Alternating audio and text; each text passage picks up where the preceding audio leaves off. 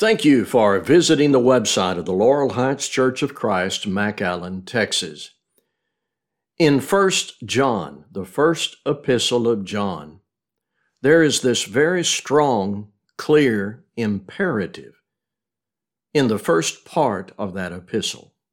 In 1 John chapter 1, verse 7, walk in the light. I want to talk about that. We have a fine group of Bible students who have joined together on the Zoom platform for the last several weeks, engaged in a study of 1 John, and we are finishing that study. And I thought I would like to show all of you what we have learned about this simple imperative in 1 John chapter 1, verse 7. Here's what it says. If we walk in the light as He is in the light, we have fellowship with one another, and the blood of Jesus Christ, His Son, cleanses us from all sin.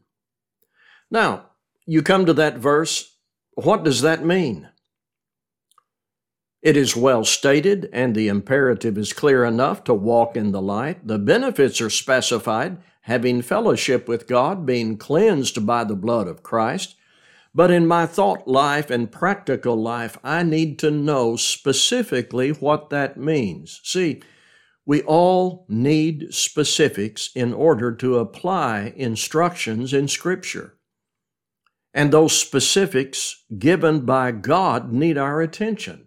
John provides those specifics. I really ought to say God, through John, provides the specifics that are packaged into that imperative, walk in the light. Now, where are they?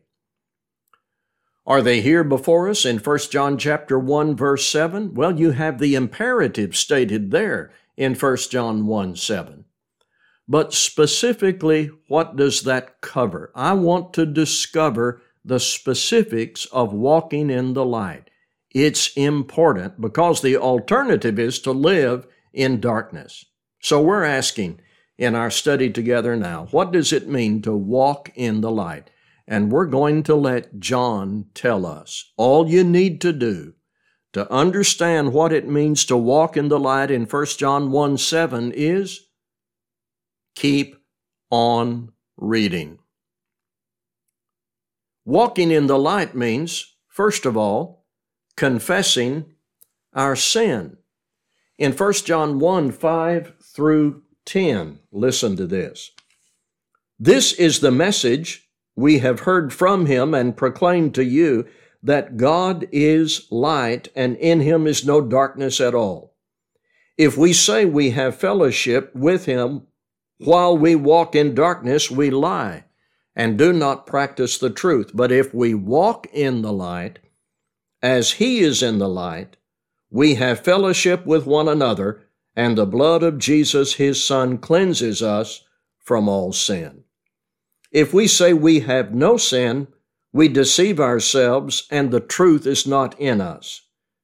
If we confess our sins, He is faithful and just to forgive us our sins and to cleanse us from all unrighteousness.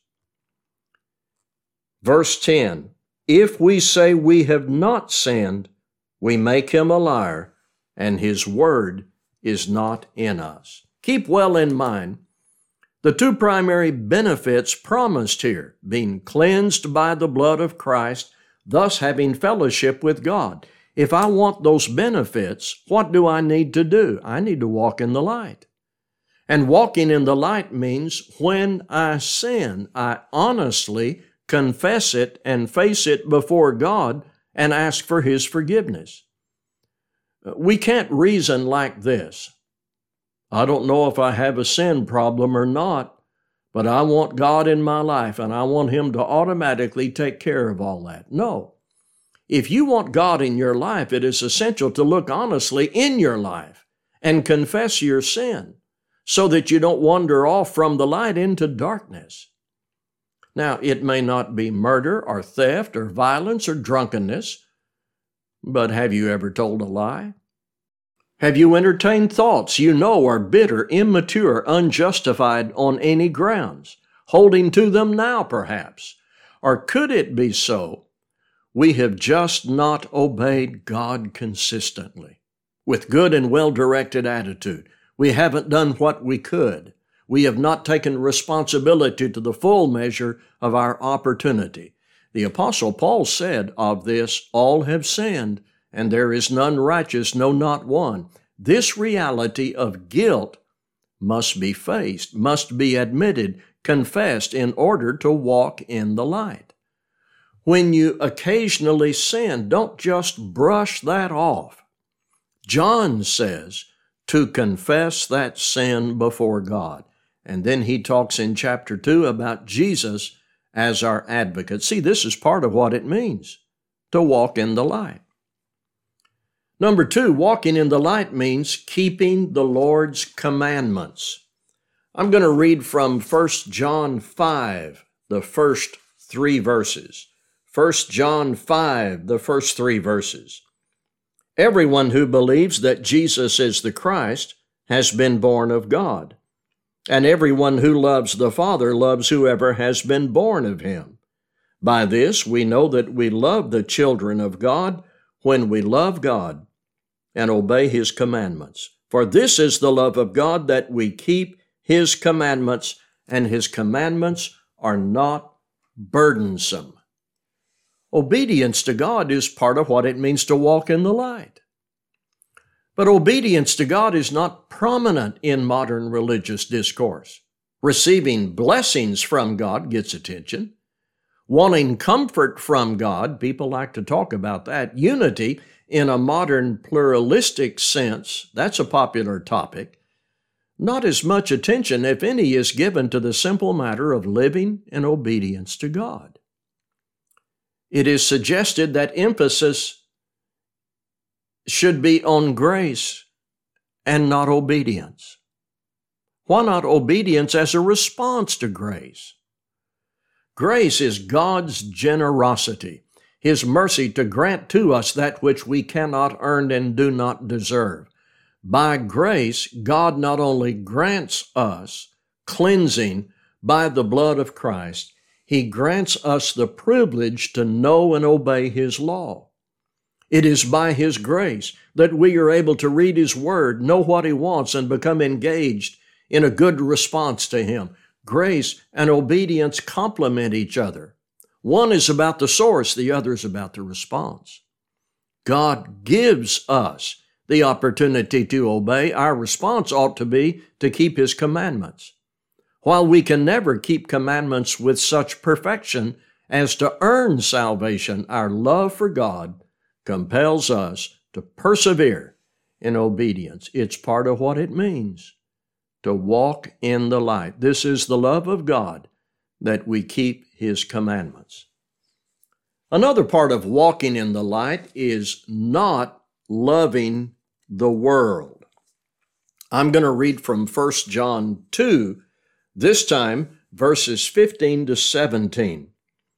Do not love the world, or the things in the world. If anyone loves the world, the love of the Father is not in him.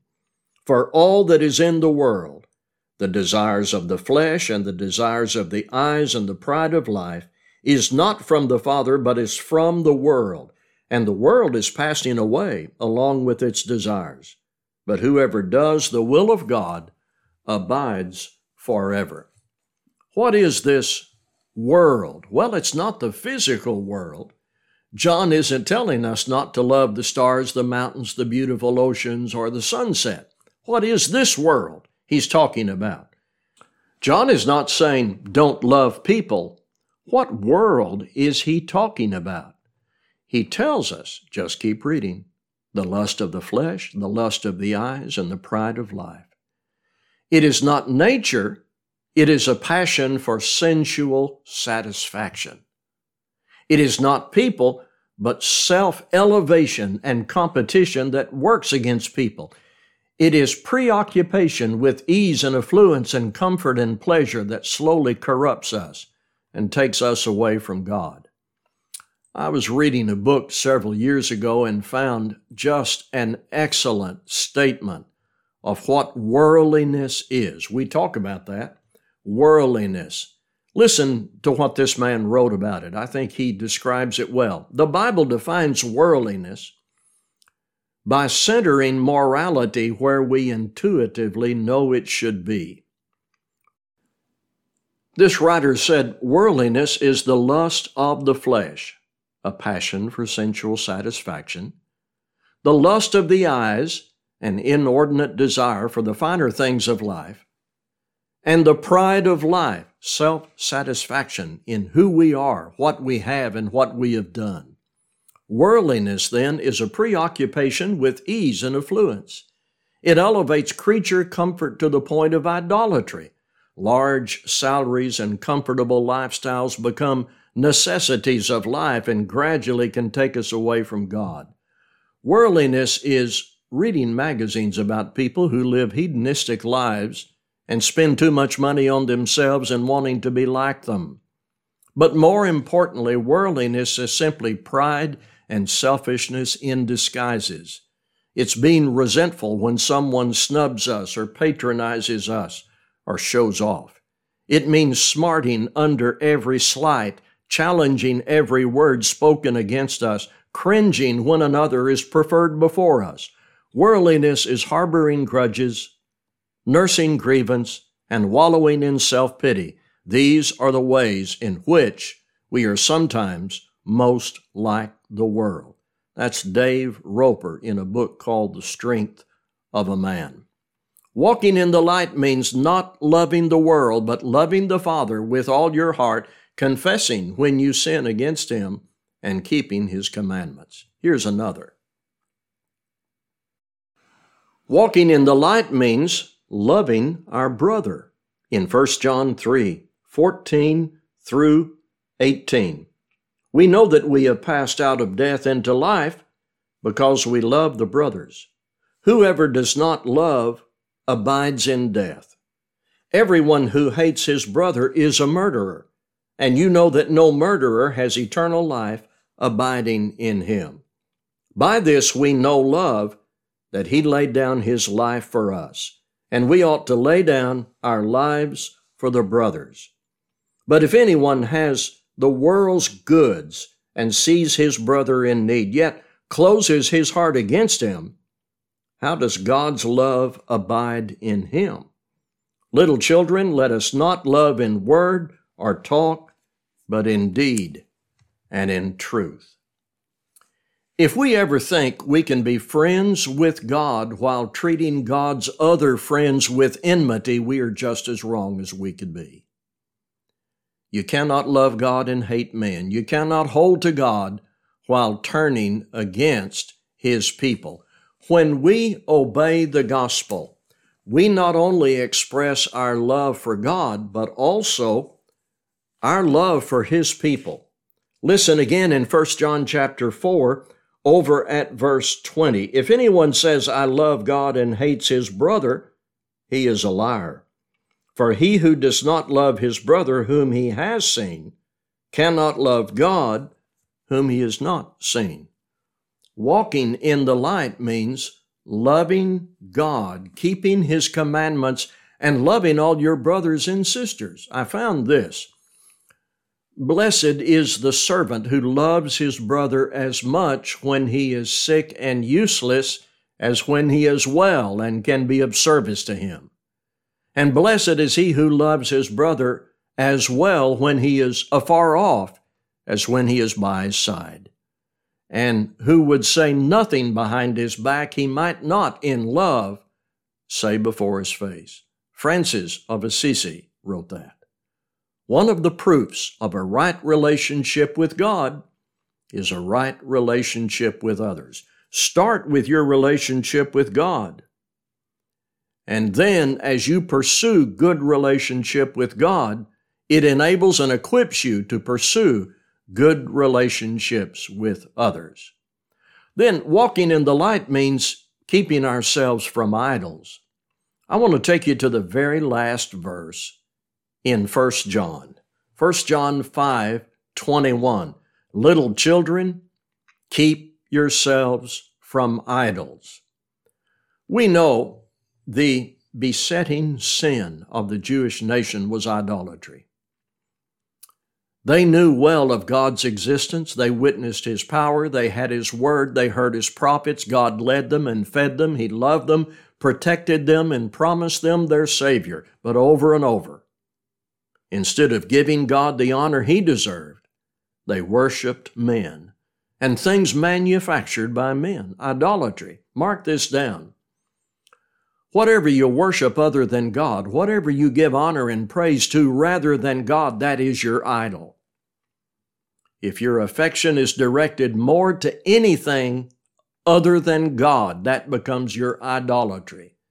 And to walk in the light, one must walk away from all idols. Walking in the light is not some elusive, hard-to-interpret, complicated matter. John states the imperative along with the associated blessings in 1 John 1:7, and then he says to us, folks, here's what that means. And you read the rest of the first epistle of John. Confess your sins. Obey the Lord. Do not love the world. Love each other. Keep yourselves from idols. Are you living this way? If you're not living this way, you need to obey the gospel, to step out of darkness into light, and then you need to walk in the light. If we can help you with that, please get in touch with us. Thank you for listening.